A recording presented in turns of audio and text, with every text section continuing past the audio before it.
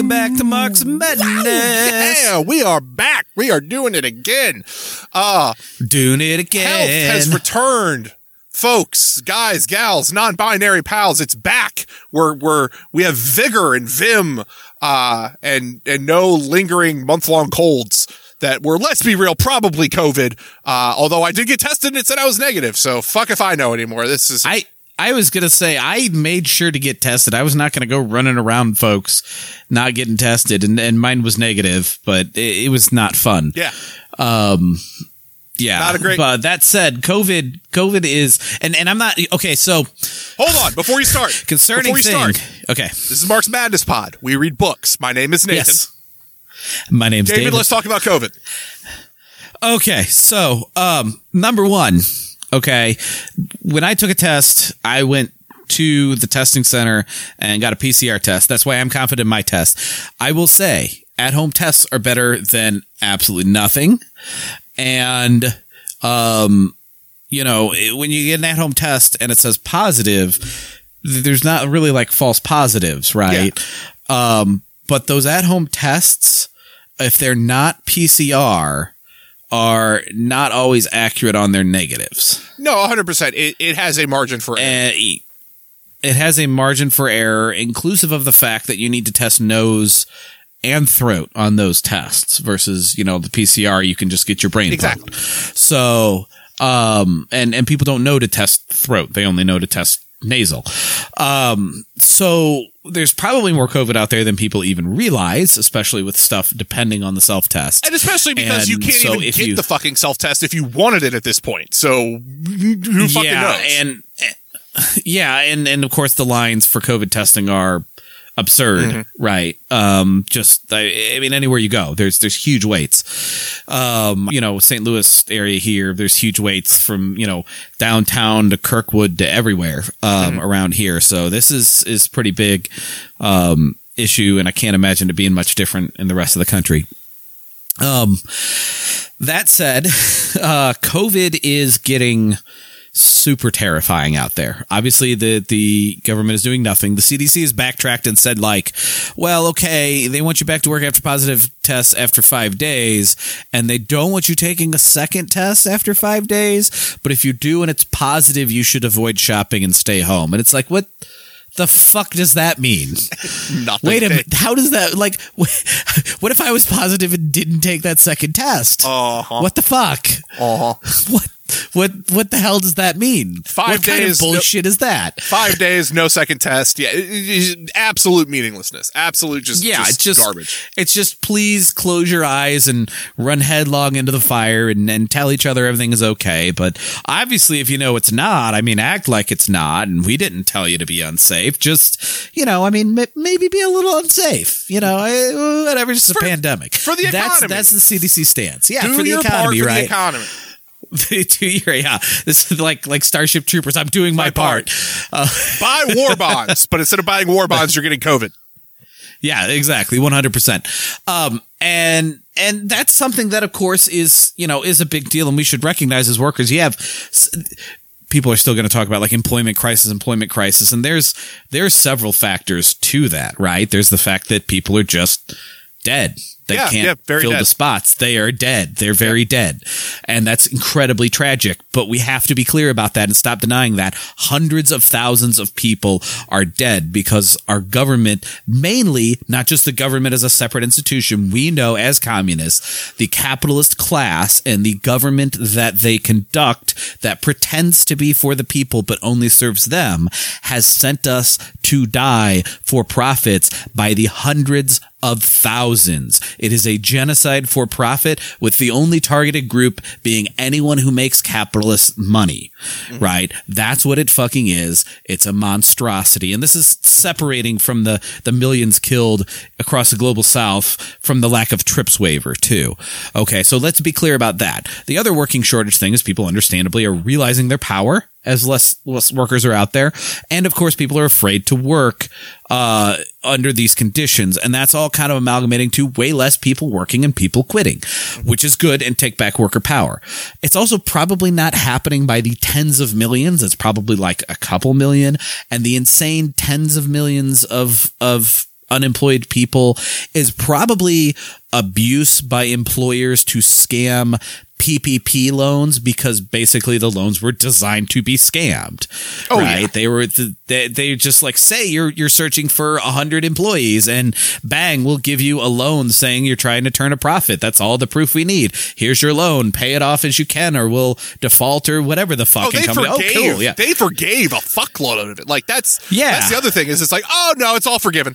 All forgiven. Student loans, no, impossible. Can't forgive those. Could not forgive those. But PPP loans, yeah, and you have to prove it's something like you have to improve your business is growing, or you're like gaining, you're benefiting the economy or something like that, and so you have to prove that you're searching to hire people, and you can just bullshit that and throw it into the paperwork, and then it's in these numbers. So most of these numbers are inflated loan scam bullshit, but an immense amount is people either being dead or recognizing their power, and so of course that's going on there. The numbers are ballooning. There's a record with 1 million cases and in one day, and that's an alarming number, and it should be an alarming number. And people go, well, they were catching up from the holidays. Well, that's true, but those are cases that should have been peppered across the holidays, and that's within a week. 1 million cases in a week is a big fucking deal, and there were still cases recorded. And we were still breaking records like before that, with these other in the million left out. So break record, catch up to all the cases you didn't count on the record-breaking days to make 1 million cases plus what had turned up positive in last week. 1 out of every 350 people were tested positive, and it went into the registry just that day. And then there was basically several thousands spread out throughout the week in addition. And this is all within a week, right? So if you met 300 people in your life, not a crazy amount for most people to know, one of them is going to be positive according to these numbers, just straight up, right? I mean, end of the day. So just alarming fucking numbers and a huge, huge infrastructure failure for the sake of profit, as all infrastructure failures are. Speaking of infrastructure failures. Yes. Hello, listeners in Virginia. I hope sincerely that you are not, at the time of this recording, there are still thousands of people, to my knowledge, stuck on I-95. Yeah, for 24 hours by now. It's got to be probably more. We're recording this on January 4th. Yeah. So I know that they're there. Hopefully, God will. I mean, I'm sure, God willing, that everything has been cleared by now by the time you're hearing this. But for those that were not paying attention to U.S. news for any reason, there was an entire highway that got shut down with people trapped on it for days. And we've talked about before, like the snow can trap you on the highway. I've been trapped on for 9 hours before, and it was not fun, right? I had a baby, making a mess from bodily fluids, and couldn't get home to help my wife with that. And I was stuck for like 9 hours on the interstate in the snow, not moving. Yep. And it's scary because you're thirsty and you're hungry, and you wonder how you're going to get home and how you're going to keep up your gas and how you're going to stay warm. And this was far longer than that for far more people. And it was much more in the middle of nowhere, where like I was thinking about, walking home myself for survival. And it was, okay, when does it get to the point for survival? And when is it leaving too early and having to figure out how the hell to get my car back when they tow it? Yeah. And for these people, there's that conundrum, except it's leaning way more towards survival very rapidly. And everyone it leans forward towards survival for, that's another car stuck on the road in the way when they try to move them for the other people that can't make that choice, that maybe have trouble getting out and walking, or, maybe you're in a worse spot. And yeah, I mean, just terrible. And of course, not that passing the incredibly self-sabotage, intra-party sabotaged bill, because let's face it, if Kristen Sinema and Joe Manchin didn't fail it, if they had 5 more votes, they'd find 5 more people to fail it. It was always going to fail. The entire system is rigged against us. But Joe Biden's infrastructure that he ran on was always going to be inadequate, was always going to be just garbage, right? Just absolute garbage. And it was not going to do anything for most of our main causes, like worker empowerment, anti-imperialism, blah, blah, blah, but would have actually helped people badly, like would have, again, like so many Band-Aid liberal supposed progressive policies would have actually done something substantially helpful for people as needed. And just like all those other policies, it can't happen. It sank. And the manifestation of obsessing with cars over public transportation, something that still badly needs to change in this world, by building out highways, basically a 100-year project in the United States, at the behest of car companies against public transportation, is coming to fruition, along with, the failed infrastructure that always fails is coming to fruition, and people are stuck, stranded, out to die on these highways instead of just getting home for the night or getting to work. And this is going to only be exacerbated by climate change. It's only going to get exacerbated by further decay of capitalism as it continues to kind of cannibalize itself. There is never going to be. They are not going to fix this. They're not. No, I mean how they're acting with COVID, how they're acting with infrastructure, how they've always acted towards the global South is exactly how they're going to act with climate change. Oh, right. For sure. I mean, they've already said it's a national security issue, even when they take it seriously at all. And they point to like 2050, and all the rich people are like building these. We talked about like building trying to launch life on Mars, as if like, okay, so let's spend a bunch of resources so that only rich people can go to a planet with no resources. If you can make something that's self-sustaining, you would just make it here. Well, that's exactly what they're doing, right? They're saying like, oh, we're just going to kill everyone for profit. And when we fucked that up, we're going to like build some kind of self-sustaining biome fantasy land, claim it was always for this Mars development. So, maybe to tell ourselves that, maybe we really think they're going to Mars, or maybe, we know better and we know it's a bunch of bullshit. But to give ourselves like a wealthy, like luxury out while everyone else is suffering and dying Mad Max style, they're preparing us for death. The way they've always genocided the global South, the way they're handling COVID. And again, this is the problem with capitalist realism and turning it into climate change realism and turning it into COVID realism. These are not absolutes. These are not truisms. These are not something nature has bestowed upon you unavoidably. These are conscious decisions by people that can be changed. But the people in power have interest in not changing them. And so they will only be changed if those people lose power and are replaced in power by people who have interest in changing these things, namely all of us in the entirety of the global South. Absolutely. That is why we work towards revolution. And a great way to learn about ways that this isn't always the case and that there are ways to change it is by reading theory and reading other works by theorists, historians, and the such, and that's ostensibly what this show does. So we're going to start doing that today. So we're starting in neocolonialism. Sorry, for the record, this time, guys, we're using Kindle because we're bad people. And it was just the easiest format to get this book in. And so we are using that, which is why we don't have page numbers, because we have these stupid Bezos location numbers. So we have not been reading out page numbers this time. I apologize. Next book we get, I will make sure we have page numbers again so that we can go back to that.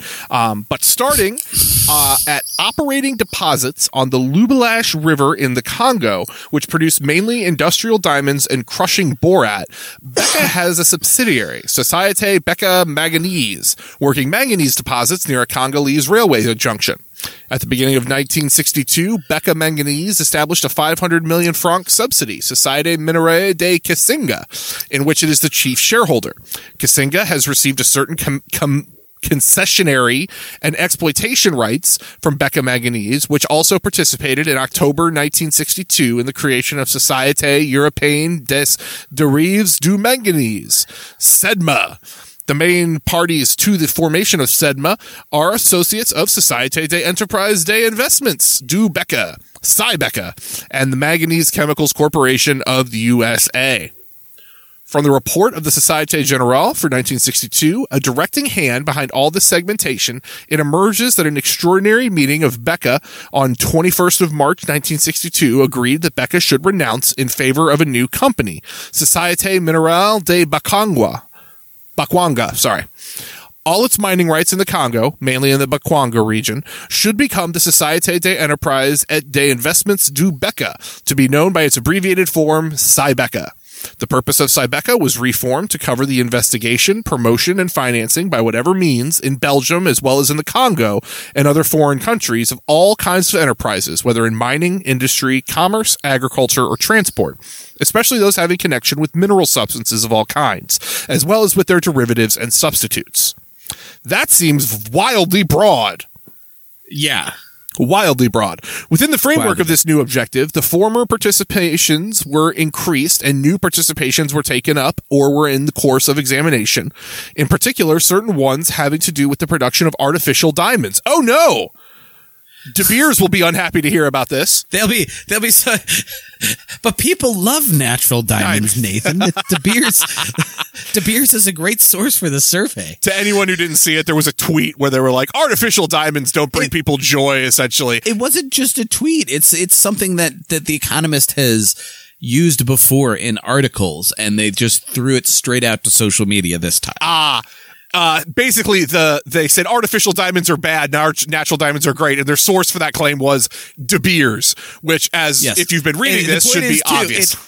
It also clearly says they elicit emotions. It doesn't say positive. It doesn't say negative. It doesn't say the methodology. It doesn't say how people would tell the difference, which again, except for a very specific mark, the only way to tell a difference is because man-made diamonds lack the flaws of natural diamonds. How dare they lack flaws? It just says they elicit more emotions, and you're supposed to read that and go, oh, man-made diamonds suck, and that's not the case. I have 10 more happiness emotions because of this diamond. Right, especially since that reposits the diamond are for decoration and jewelry, when the only reason they're even valuable is because they're such a hardened I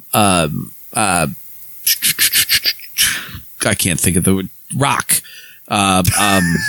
David once said that gold was a very hard mineral. David is not a geologist, ladies and gentlemen. Let's get it very clear. For, diamond tip saws, all kinds of things like that, right? And again, man-made is outstanding for that. They want you to fully think of diamond as decorative jewelry and better with flaws so that they can make money off slave labor. Oh, of course.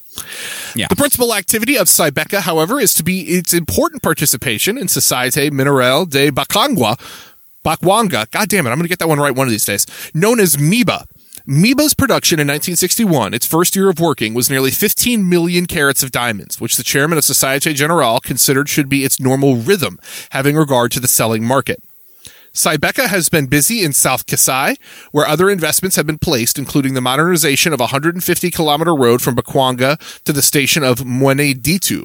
Société Générale's participation in Cybeca stands at 525,000 shares of no par value, and it has assisted Beca Manganese to place 10 million francs out of the 11 million francs it has been allotted in the 81 million franc capital of Sedima. Cybeca has taken up another 10 million francs. The object of Sedima is the manufacture of manganese composites and manganese metals for the European market. It is not long before any endeavor to trace the companies engaged in a particular field of mining leads into associations connecting with other sectors of raw material production.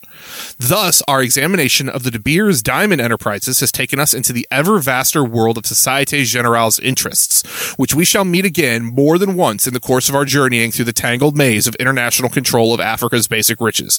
Oh, De Beers. Oh, De Beers. It is also significant that in almost every corner we find lurking some coupling with American major industrial concerns. In the present case, Manganese Chemicals Corporation comes immediately and directly into the picture. Looking further into African diamond production, we find another Société Générale offshoot operating in the Congo. Société Générale Forestière et Minerais du Congo, previously known as Forminière, concerns itself with mining, commercial, industrial, and agricultural pursuits, chiefly in Kasai, its main preoccupation in diamond mining. Fournier is one of King Leopold's original main concessions in the Congo. Oh, good, he's back. Welcome back, King Leo, you fucking genocidal maniac. He formed the company in 1906 with the help of, among others, two American businessmen, Thomas F. Fortune and Daniel Guggenheim. Okay, Thomas F. Fortune is a little too on the goddamn nose. I'm just saying it right now. It's a little too on the goddamn nose. The last of whom built up a fortune from mining in South America. Today, Fournier is part of the vast complex dominated by Société Générale Tanganyika Concessions and its child, Union Minière de Haut-Katanga, which has the Congo's economic life in the palm of its hand, and is now greedily extended to Angola and Mozambique.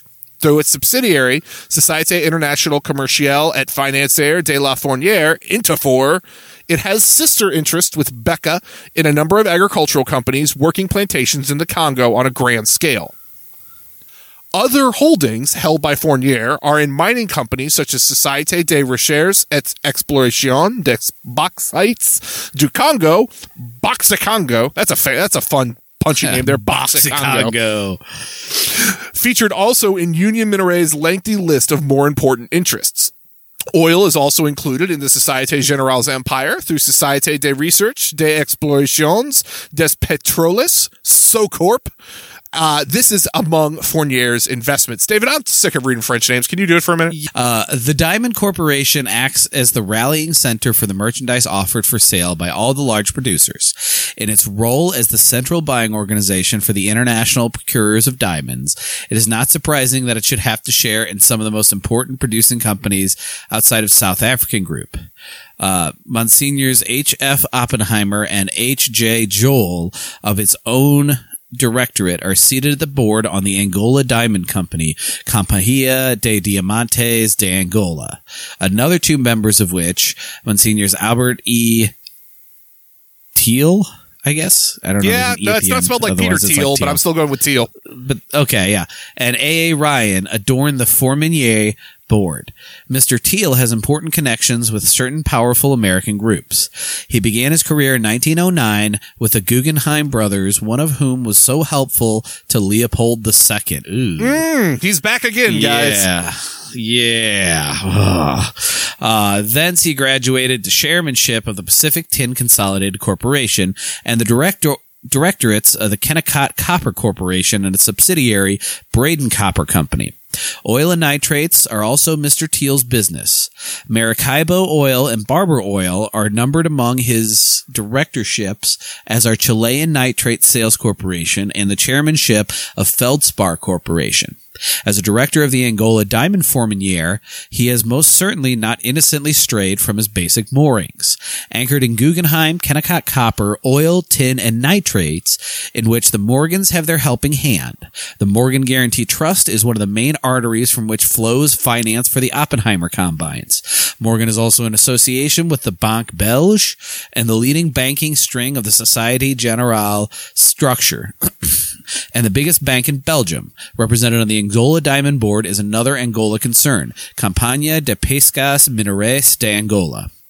Angola Diamonds has monopoly rights, permitting it to work for diamonds for almost 390,000 square miles of Angola, in an area almost 4 times the size of Ghana or Great Britain.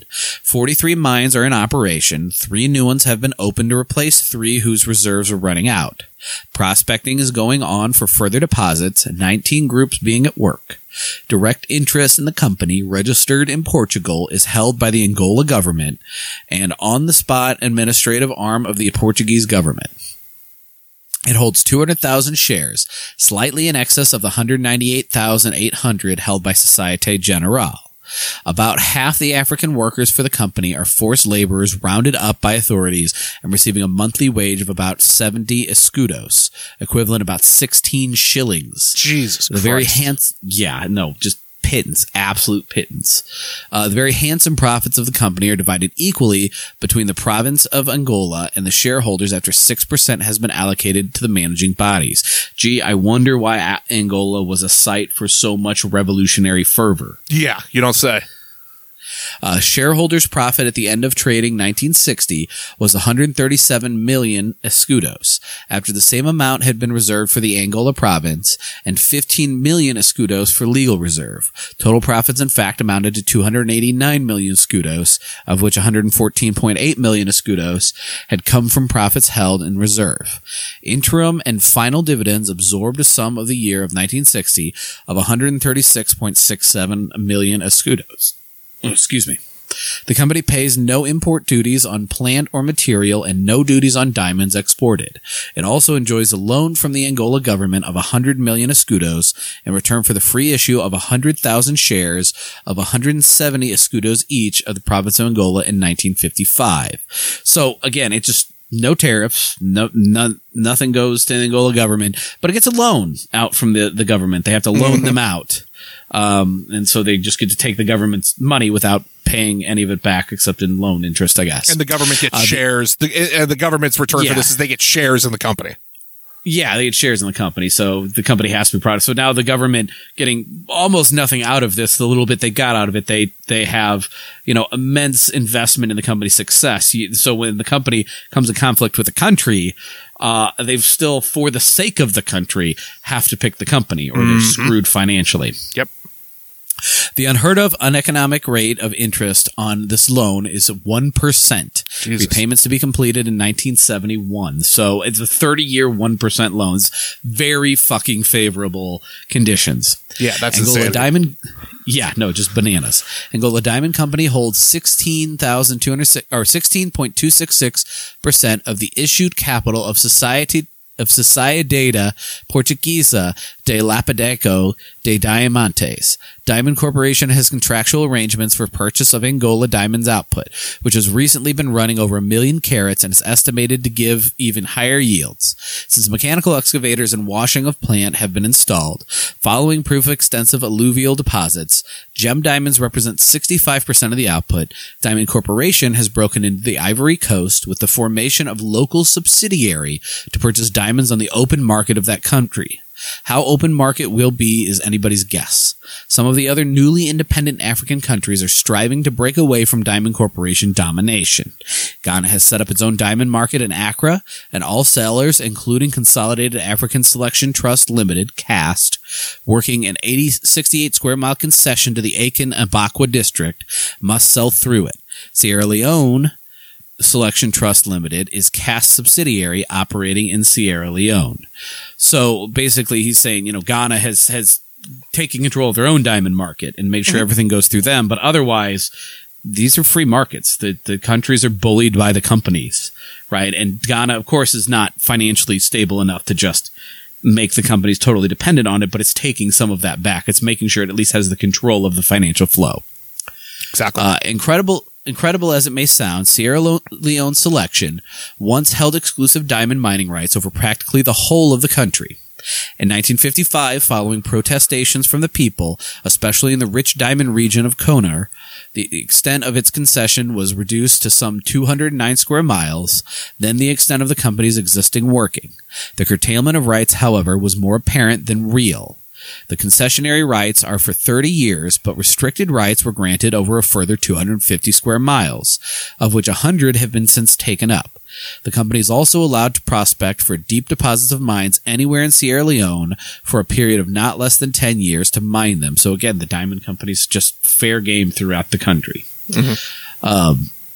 That the agreement was a sham is provided by the undertaking given by the then colonial government not to grant before 1975 to any applicants other than Sierra Leoneans or companies in which the beneficiary's interest or greater part of it is held by Sierra Leoneans.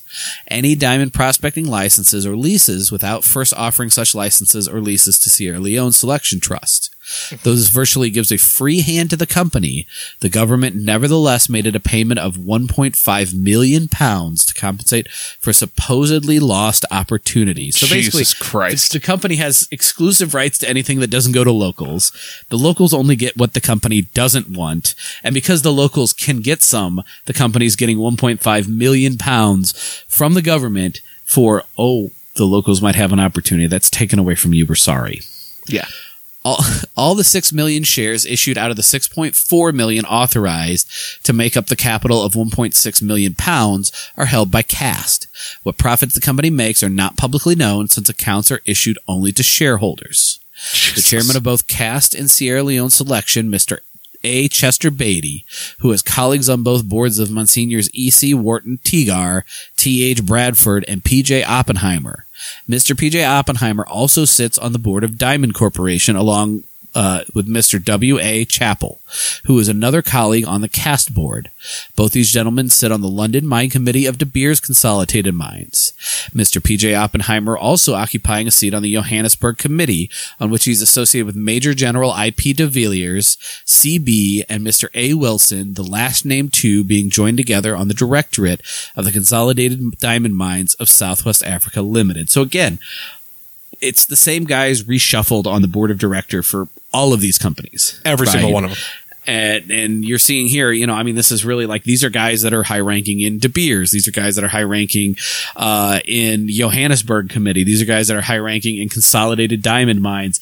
All of these companies are basically the same, even when they're technically different companies, because they're all run by the same people. And then, of course, the technically different companies still really have monopoly power. So it's a monopoly one way and a monopoly another way. Exactly.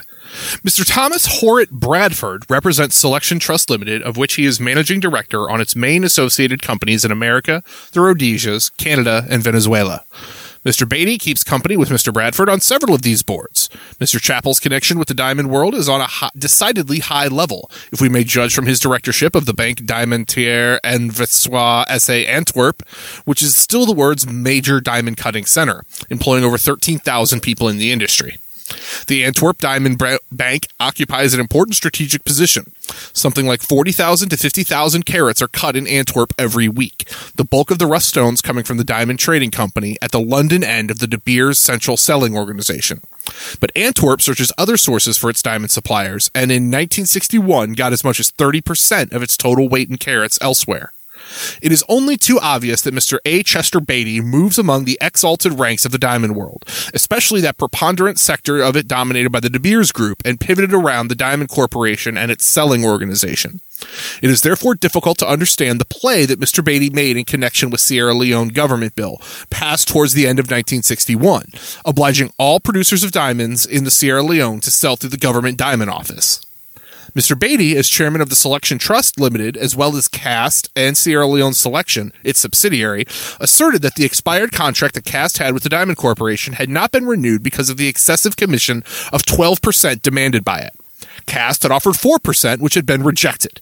A contract was therefore made with Harry Winston Inc. of New York, owners and cutters of the famed Jonker Diamond, who were said to be looking for a direct source of supply which would sidestep the Diamond Corporation in view of the interconnection between Selection Trust and De Beers companies, including the Diamond Corporation, through interdependent shareholdings as well as directorial interweaving.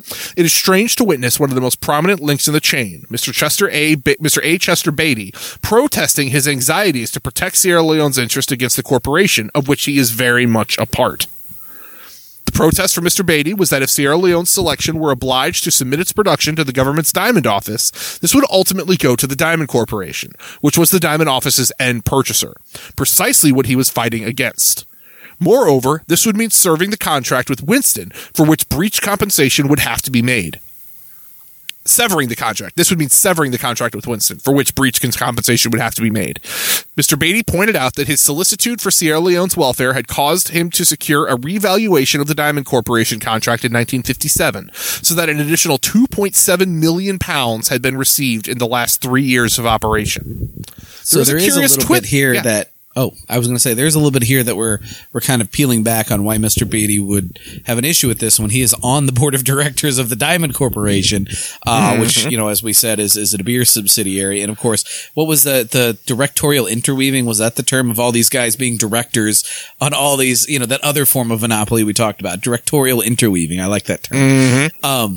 But it is also kind of funny because it basically explicitly said, like, hey, if it goes through Sierra Leone, if it goes through the government, it primarily supports this company, right? The things that go through the government are directly supported through these private monopolistic contracts to these Western corporations. So even when you go through the government, you're still going straight to Western corporations. Yep. And there's kind of an admission built in there. There is a curious twist here. For Mr. Beatty asserts that £500,000 more in revenue would be received by the Sierra Leone government under the Winston contract than under the one concluded with Diamond Corporation. 4 pertinent questions arise from this. What increased percentage of revenue was represented by the additional £2.7 million Mr. Beatty said was obtained from the Diamond Corporation on the last 3 years of the expired contract? How much of this came into the hands of the Sierra Leone government? And what increased percentage of revenue did it represent for the government? How is it that Mr. Beatty could not obtain similarly advantageous terms from a new contract with Diamond Corporation? Is the 8% better price from Winston actually reflected in this estimate of some £500,000 additional revenue for the government that would accrue from a contract with Winston? But is not all this just a facade aimed at maintaining the fiction that Selection Trust and Diamond Corporation are unrelated entities? A fiction retailed even by a press one would assume knows better. For we have the Freetown correspondent of West Africa declaring in that journal's issue of 27 January 1962 that the two European giants in the diamond industry, Diamond Corporation and Selection Trust, were clearly at loggerheads. The heart of the matter really lies in Mr. Beatty's complaint that the Sierra Leone government regulation interferes with his company's freedom, expressly laid down by the former colonial government in their concession agreement to sell as they think fit. Mr. Beatty, like the monopolistic interest he represents so efficiently on many boards, does not wish to recognize the winds of change that have come with African independence, giving the new nations the opportunity to order their economies in the way they consider more beneficial for their own good. How dare you act as a government for the benefit of your people? Yeah. You are supposed to serve for our profits. Honor our contracts that were made with another government that's not you, that was overthrown because it was unjust and unjustifiable. Still honor all those old contracts. Yeah. Something that colonial powers have been doing since what France did to Haiti for daring to have independence. Yeah. This is supposedly baked into investing, by the way. The concept of international risk or governmental risk is absolutely a risk baked into investing, where you acknowledge that if a government were to overthrow or topple or collapse in any meaningful way, you would lose your investment. It's supposedly baked into the equation. And yet they're doing everything they can to eliminate anything that is risk to their entire operation. So, I mean, we saw this with the bailouts in 2008 and 2019, and people probably don't know enough that the bailouts happened in 2019, just got swept under the rug because it wasn't interesting. It was all about China bad then, and of course then COVID took over. But any of these bailouts, this is exactly what happens, right? And so of course this is what's going to happen internationally, is these banks, these wealthy, these powerful, they of course do all this quote unquote risk because they're just wanting to expand profits and they're rich and powerful, but they tell you that they're taking on all the risk. They deserve this money. They deserve this power because they're willing to take on the risk, and you can't take on that risk, and that allows them to take on the risk. And then when the consequences of that risk happen, the rest of us, when we do take risk, or when someone else screws us over and there was no risk and we get fucked by the system, pay all the consequences. But then when it's time to actually pay the piper on the consequences of their risk, the worst that they do is merge. Usually they just flat out expect someone to fix it for them because they're too big to fail. Yeah. And that's exactly what fucking happens. Reminds me of that meme,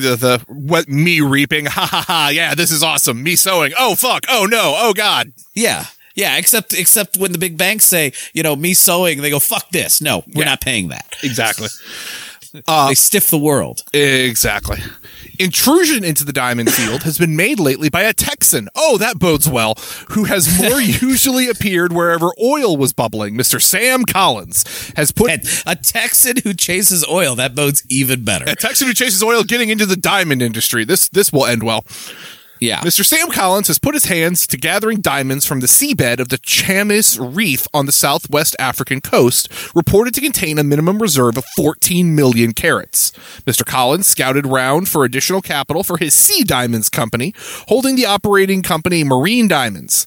It was reported that Mr. Oppenheimer, after watching his activities with some concern, decided to collaborate with Mr. Collins, as you do.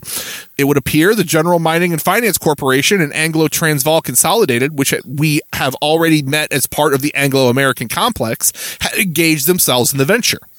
They were to make available additional funds up to £500,000 to equalize with a like amount to be put up by Mr. Collins and the companies controlled by him.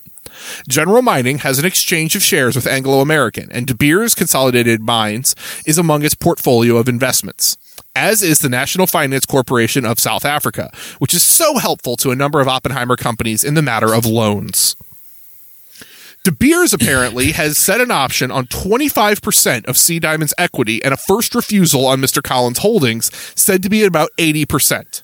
Sea Diamonds, in turn, holds some 44% of the share of capital of Marine Diamonds. General Mining holding 25% of the balance. Anglo-Transvaal 16%, and another Oppenheimer company, Middle Witwatersrand Western Areas Limited, and administered by Anglo Transvaal 7.5%. The remainder is held by the original concession holders. Middle Witwatersrand has a right of 10% participation in any prospecting ventures undertaken by Anglovaal Rhodesian Exploration Limited, of whose equity 50% is held by Kennecott Copper. Everything seems to move around in a circular motion within a ring that has no end. Mr. Sam Collins may have acted quickly and shrewdly in staking his claim to an offshore diamond reef, and he will in all probability make a killing. But the greatest winners will certainly prove in the long run to be Mr. Oppenheimer and his cohorts. The backstage going-ons to obtain control of what promises to be a most highly profitable venture prompted The Economist's Johannesburg correspondent to observe that the full story of recent negotiations, if it ever emerged, might tell of a fierce struggle for control between South Africans' mining magnates in the best tradition of the rough, tough early days of Kimberley and the Rand. I don't get that reference at all, but I don't care. No, yeah. But I mean, again, and like he describes it going round and round in a ring, this is exactly what you're looking at. Is what always is going to stay true is most people in the world won't benefit or be hurt. The colonized people of a certain region, a certain industry will be deeply hurt and screwed over and put to brutal work. And then a few Western people who were, maybe middle class or upper class and shrewd will be able to get blatantly rich upon it. And even then, even when you're shooting yourself up in the market, what's really going to happen is the old money is just going to guzzle that up by doing nothing, right? They sit back, they watch you, and they go, oh, you're a threat to our monopoly. All right, we won't just, absorb you when you die. We'll buy you up right now. And that's it. And so that no matter what, they just profit and they monopolize and monopolize and monopolize. Yep. It is unlikely that I'm going to finish this chapter. This is the end of the chapter. Give it to me. Fine. It is unlikely that De Beers will be able to make its way into the Japanese company now setting up plant in Japan for the manufacture of synthetic diamonds, which will initially turn out 300,000 carats a year to reach 600,000 annually. De Beers, in association with Société Minérale de Beca, have their own plant in South Africa for the manufacture of synthetic diamond grit operated by ultra-high pressure units. General Electric of America also has a process for turning out manufactured diamonds. The Japanese say theirs is not the same. And we have referred earlier on to Cybeca's interest in the possibility of producing artificial diamonds. There have been several attempts to create diamonds by a factory process, but they have until now proved somewhat uneconomic. With the strong likelihood that synthetic stones, which can compete in price and performance with the natural product, will soon be produced, another blow may be struck at the developing producer countries of Africa. And that ends chapter 10. We're 44 minutes. But something to talk about here, this is, and we'll get into Central Africa here next. It looks like, but it's always fine minerals in Africa. And when they do make these advancements that drive away just pure unbridled colonialism and sending poor slaves down into diamond mines, which is always, slowly motivated away. Again, De Beers publishing The People Love Real Diamonds or whatever. Because, even if they have, as they mentioned in this chapter, since the 60s, artificial diamonds of their own, you see how much competition they have for that versus you see how much they dominate diamond mining when they get to hold their monopoly. Mm-hmm. So it's something that even when it goes away from it and you get to free the labor, Africans then just get left behind. Yeah. So it's get exploited and destroyed and pushed backwards instead of forwards, or have all of those effects from being pushed backwards instead of forwards, instead of being able to develop, being actively destroyed for profit. Just all the ramifications for that, and then just have the plug pulled. And that's assuming the plug is even pulled. Even as these technologies happen and these better products come out, is it still more profitable to exploit the shit out of you? Yeah. All right. Well, I would say we should end it, but no, we are not going to give you a short episode this week. We are going to push through. So we are going to start the beginning of chapter 11, mining interests in Central Africa. David, do you want to start us off on mining interests in Central Africa? Sure.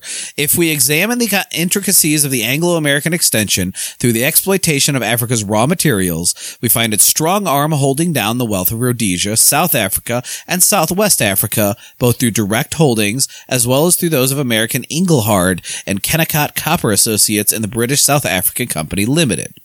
The British South Africa Company was a creation of Cecil Rhodes' genius in empire building. Oh, Jesus. Watching the scramble. Yeah, I know. And we all know Cecil Rhodes is just a bad, horrible fucking human being. Yep. Watching the scramble for lands in South Africa in the early 1890s, he decided that unless he got in quickly, other European adventurers would take up large tracts of valuable country ruled by savage native chiefs in interior of Africa. That is a very disgusting quote by Rhodes, of course. Mm-hmm. Using his notorious agents, Rudd, Maguire, Rochford, and Thompson, war was provoked between the Matabele's of what is now known as Rhodesia and their chief, Lobengula. Troops of the South African Company, which was granted a royal charter in... That's not a number. Yeah. It's supposed to be either 1689, 1658, or 1659. They were granted a royal charter at some point. We're going to go with 1689. Century. We're going with 1689. Yeah. There we go. Went ostensibly to the support of the chief against his people. This trick of Rhodes, described by certain historians as ardent handling, secured the company a concession to work in mineral rights in the vast expanse of the land that now forms the whole of Rhodesia. When Lobengula woke up to the bitter realization of the trickery that had divested him and his people of the rights of their own land, he petitioned Queen Victoria as follows. Some time ago, a party of men came to my country, the principal one appearing to be a man named Rudd. They asked me for a place to dig gold, and they said they would give me certain things for the right to do so. I told them to bring what they would give, and I would then show them what I would give. A document was written and presented to me for signature. I asked what it contained and was told that it were in my words and the words of these men. I put my hand to it. About 3 months afterward, I heard from other sources that I had given by that document the right of all minerals of my country. I called a meeting of my Indunas and also of the white men and demanded a copy of the document. It was proved to me that I had signed away the mineral rights of my whole country to one Rudd and his friends. I have since had a meeting with my Indunas, and they will not recognize the paper as it contains neither my words nor the words of those who got it. After the meeting, I demanded that the original document be returned to me. It has not come yet, although it is 2 months since, and they promised to bring it back soon. The men of the party who were in my country at the time were told to remain until the document was brought back. One of them, Maguire, has now left without my knowledge and against my orders. I write to you that you may know the truth about this and may not be deceived. With renewed and cordial greetings, Lobengula. I'm sure that went over well. I'm sure that went swimmingly and everything. Again, this is normal. I mean, he's asking for like common, common recognition of laws. Like, I was tricked. This is not my country's laws. This is common diplomacy. He's asking essentially for extradition of Maguire, right, back to his country, and that's not going to happen. No. These colonial powers are totally on the conniving, lying colonizer side. Who in those days gave back land flinched by whatever means from savage native chiefs, and who today will give them back to the people for whom they were taken, unless the people insist on their return by their determined and united will expressed by Union government. I also like, again, that the really calling back on that grotesque word by Rhodes of savage native chiefs when he was being diplomatic to the Queen herself, At the close of the 19th century, Rhodes, dreaming of a Cape to Cairo empire, pushed from Matabeleland into Mashonaland, across the Zambesi into the country now called Zambia. Thus he drove a wedge between the Portuguese colonies of Mozambique and Angola. All of this was done with the buccaneers of his South Africa Company, which had received 3 supplementary charters since the initial one was granted in 1889.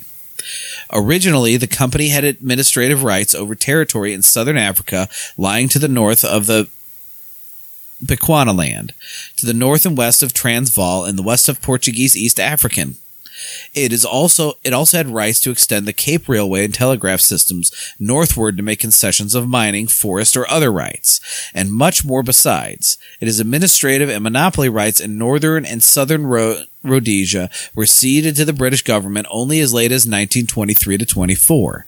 Mineral rights in Rhodesia's, however, were still retained, as well as a half interest for 40 years and the next proceeds of the disposal of land in northwestern Rhodesia. In return, the British South Africa Company received a cash payment from the British government of £3.75 million.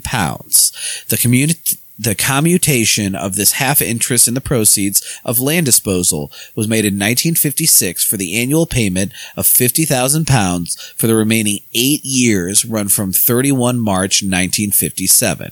A cash purchase of the mineral rights was made by the Southern Rhodesia government in 1933 for £2 million, this time from African taxpayers' money. This still left the company with its mineral rights in northern Rhodesia, which, by arrangement, it is to enjoy until October 1st, 1986. However, since October 1st, 1949, it was paying to the government of northern Rhodesia 20% of the net revenue from these mineral rights, which some was regarded as an expense for the purpose of northern Rhodesian income tax. Furthermore, net revenue was defined as the profits of the company derived from mineral rights calculated in the same manner as for the purpose of northern Rhodesian income tax, i.e. after expenses had been charged against it. The arrangement provided for non-imposition of mineral royalties as such in northern Rhodesia, while Her Majesty's government undertook to secure, so far as possible, that any government which became responsible during the 37-year period, that is up to October 1st, 1986, for the administration of northern Rhodesia should be bound by these arrangements. The British South Africa Company, in spite of recent action taken by the government of Zambia to secure mineral rights, is still extremely powerful. It owns forest, agricultural estates, and real property in Zambia, Rhodesia, and Bukana land. It also has mineral rights in 16,000 square miles in Malawi territory. It formed Cecil Holdings Limited to acquire the whole share capital of British South Africa Company subsidiaries, with the exception of Rhodesia Railways Trust Limited. Another formation, British South Africa Investments Limited, acquired the greater part of the parent company's investments in 1958.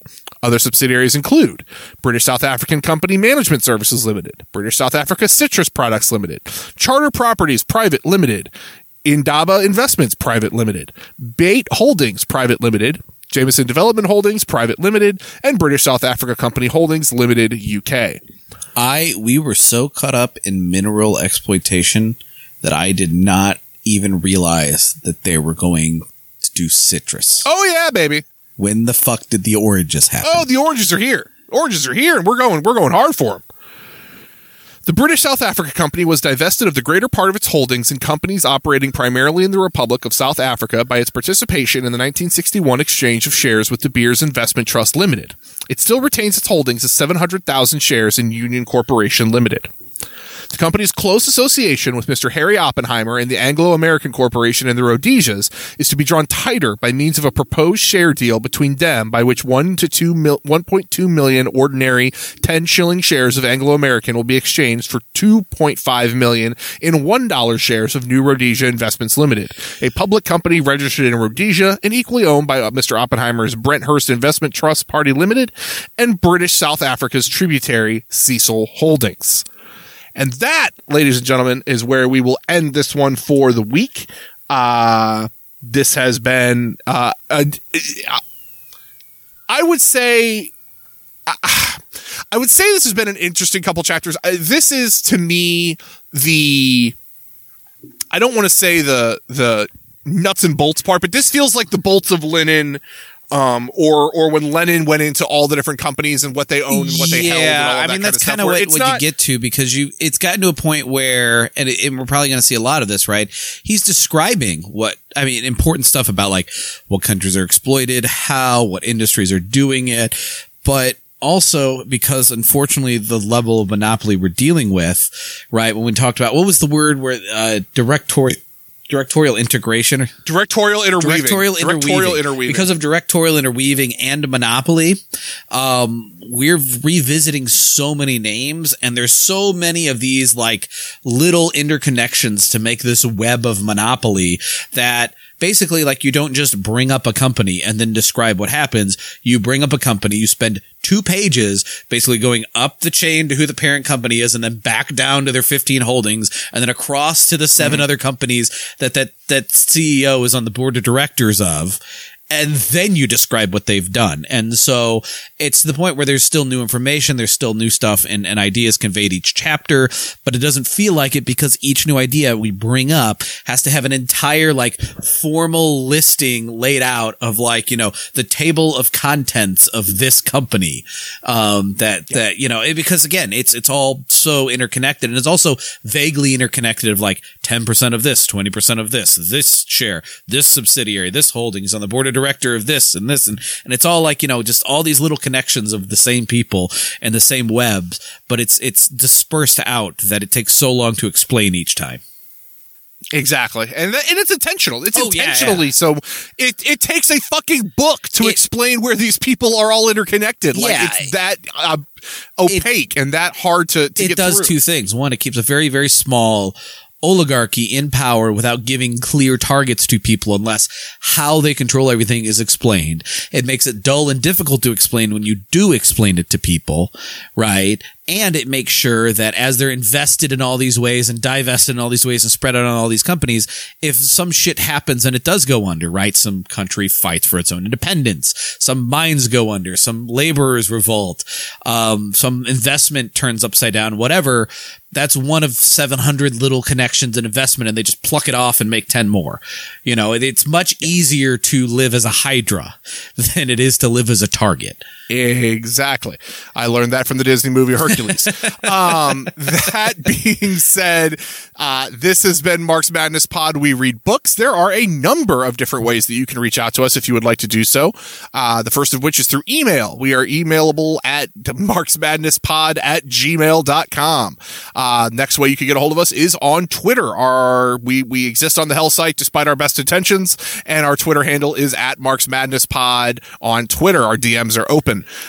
Beyond that, you can reach out to us for a more day-to-day experience in Discord. Our Discord server is the Marks Madness Pod Discord. It is linked in our Twitter bio, or you can always email us for the link if you prefer not to engage with that fucking miserable excuse of a website. That being said, Discord is great. It's a good community. Book Club is getting ready to start back up again. I believe Lenin's What Is to Be Done is going to be the book of choice for this round of Book Club, if I saw the voting correctly. So again, another great source for getting even more theory in and more opportunities to discuss with people. Great description of a vanguard party, and something we need to remember too. You know, Lenin was tactical and brilliant at the time, and he was presented certain conditions, and so some stuff is always centered around his conditions. And he wrote What Is to Be Done in 1905. So, I mean, what perfect work for a discussion group, right? Because not only are you going to talk about how a vanguard party ties in, but what he learned since then by the time it got to state and revenue, and some of the language that'll talk about, you know, being, democratic socialists, and you being like, that doesn't make any sense, but that's what they called themselves at the time before that was, you know, co-opted and people that tried to elect their way to socialism. Long before there were Bolsheviks and Mensheviks and then Marxist Leninists, everyone was going by democratic socialists because socialism was democratic. Mm-hmm. Or actually social democrats is probably what they were saying at the time.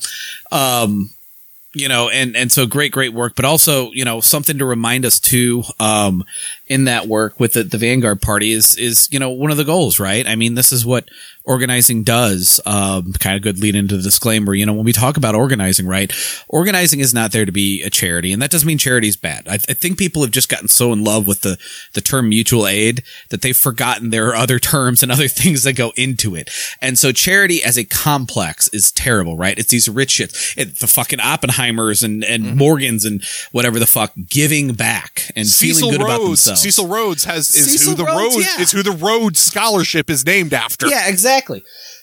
So these charities, they're always giving back, they're doing good, but it's just a giant marketing publicity stunt where they give a fraction of what they've taken away from people, and they're in control of how that fraction gets distributed rather than the people. So even when you're receiving that, you're not in control of that like you would be if they just didn't take that wealth in the first place. So charity as a complex is destructive, and it just shirks off responsibility and political awareness. It's a horrible, horrible thing. That doesn't mean charity as an individual is bad, right? If like someone is out there panhandling, you don't have to be able to walk up with a pre-made organization and be like, Tuesday's our day, here's our stuff. Or like, you know, if you pass them and you don't have an org, or it's Monday, be like, yeah, sorry, tough, that's not what our org does. Like if you have $20 in your pocket, give them $20. That's charity. It's okay if it's not mutual aid. It's charity.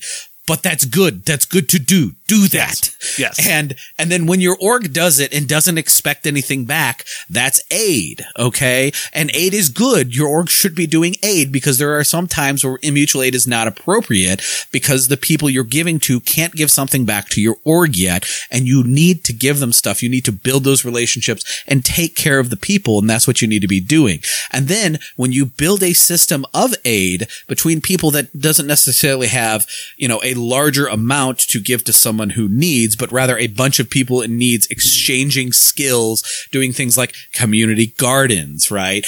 Doing things, like, you know, using working skills to build shelters, including, you know, some of the homeless people maybe building into the shelter, you know, things like that. That's mutual aid. And that's a direct political action. And mutual aid is how you build the systems that we'd be able to have as alternate systems that can, you know, have some groundwork laid out as a functionary system to replace the existing system. So you have to be doing that political work. So an organization is to show the flaws, show how the system is broken, and show how the system is broken by replacing it. And mutual aid is important. But that doesn't mean that every time you do aid or charity, you have to call it mutual aid when it's not mutual aid. We are to educate people politically, and it's okay to do other good things. Yes. Just because we're pushing back on the charitable industrial complex doesn't mean we also can't do other acts of aid and name what they are properly. Yes. That being said, it is time for after that disclaimer, it's time for disclaimer number 2. David, disclaim. Yes. Sure. So Nathan came up to me one day and was like, hey, I want to read Capital. And that's a long book, and that's a tough read, and you've read it before, so maybe you can help. And that's good, because anytime we're reading theory, like we just talked about with What Is to Be Done, anytime you're reading any book of history, anything like that, you want to be able to talk to each other. You want to be able to describe, you know, terms, context, why, you know, some words, like when Lenin is talking about, oh, social democrats, he's not talking about social democrats like you think of them today. You need to be able to understand that. You need to be able to couch that into the conditions and what they were dealing with at the time and what they mean, so you can better understand the work. You also need to be able to tie it back to yourself today, and you need to realize that you're not the only perspective in this room, and everybody's perspective is going to help you politically understand everything you're supposed to be getting out of that work to organize around. So hopefully what we've wanted since the beginning, when we said, what the hell, we'll record it, because Two People's not a huge discussion group, and maybe we can at least give that perspective to more people. And lo and behold, there's a few thousand of us now, and that's terrific. What we've wanted since the beginning of that is that hopefully you're out there in your groups, you're in your parties, and you're doing your organizing, and you're reading these works along with us. And we could be another voice in that group, another point of context, another point of input, someone else to say something to help you better understand and retain it and personalize it. Let's say that that's not happening. Let's say your group's reading something shorter, or reading something more directly related to something they're organizing around now, or reading these works on a completely different pace. And you're reading it on your own, and then just listening to us to be that reading group. Hopefully we can be that reading group and that discussion group and help you understand and soak in those works. And let's say that's not happening. Let's say, like, you know, you're struggling to read it on your own, and we're doing like this, where we're more of an enhanced ebook and we're reading it word for word, or we do one of the works like we've done with Imperialism or Capital, where we summarize it more. Whatever we can do to make these works more accessible to you, because we want these works out there guiding your actions. And anytime theory politically guides political action toward revolution, it's something called praxis. And praxis, by definition, of course, can't exist without theory, because it is theory in action. And theory without praxis is completely useless. They go hand in hand. They are tied at the hip. Amen. As always, that being said, this has been Mark's Madness Pod. We read books. My name is Nathan. My name's David. And we will talk to you all next week. Bye.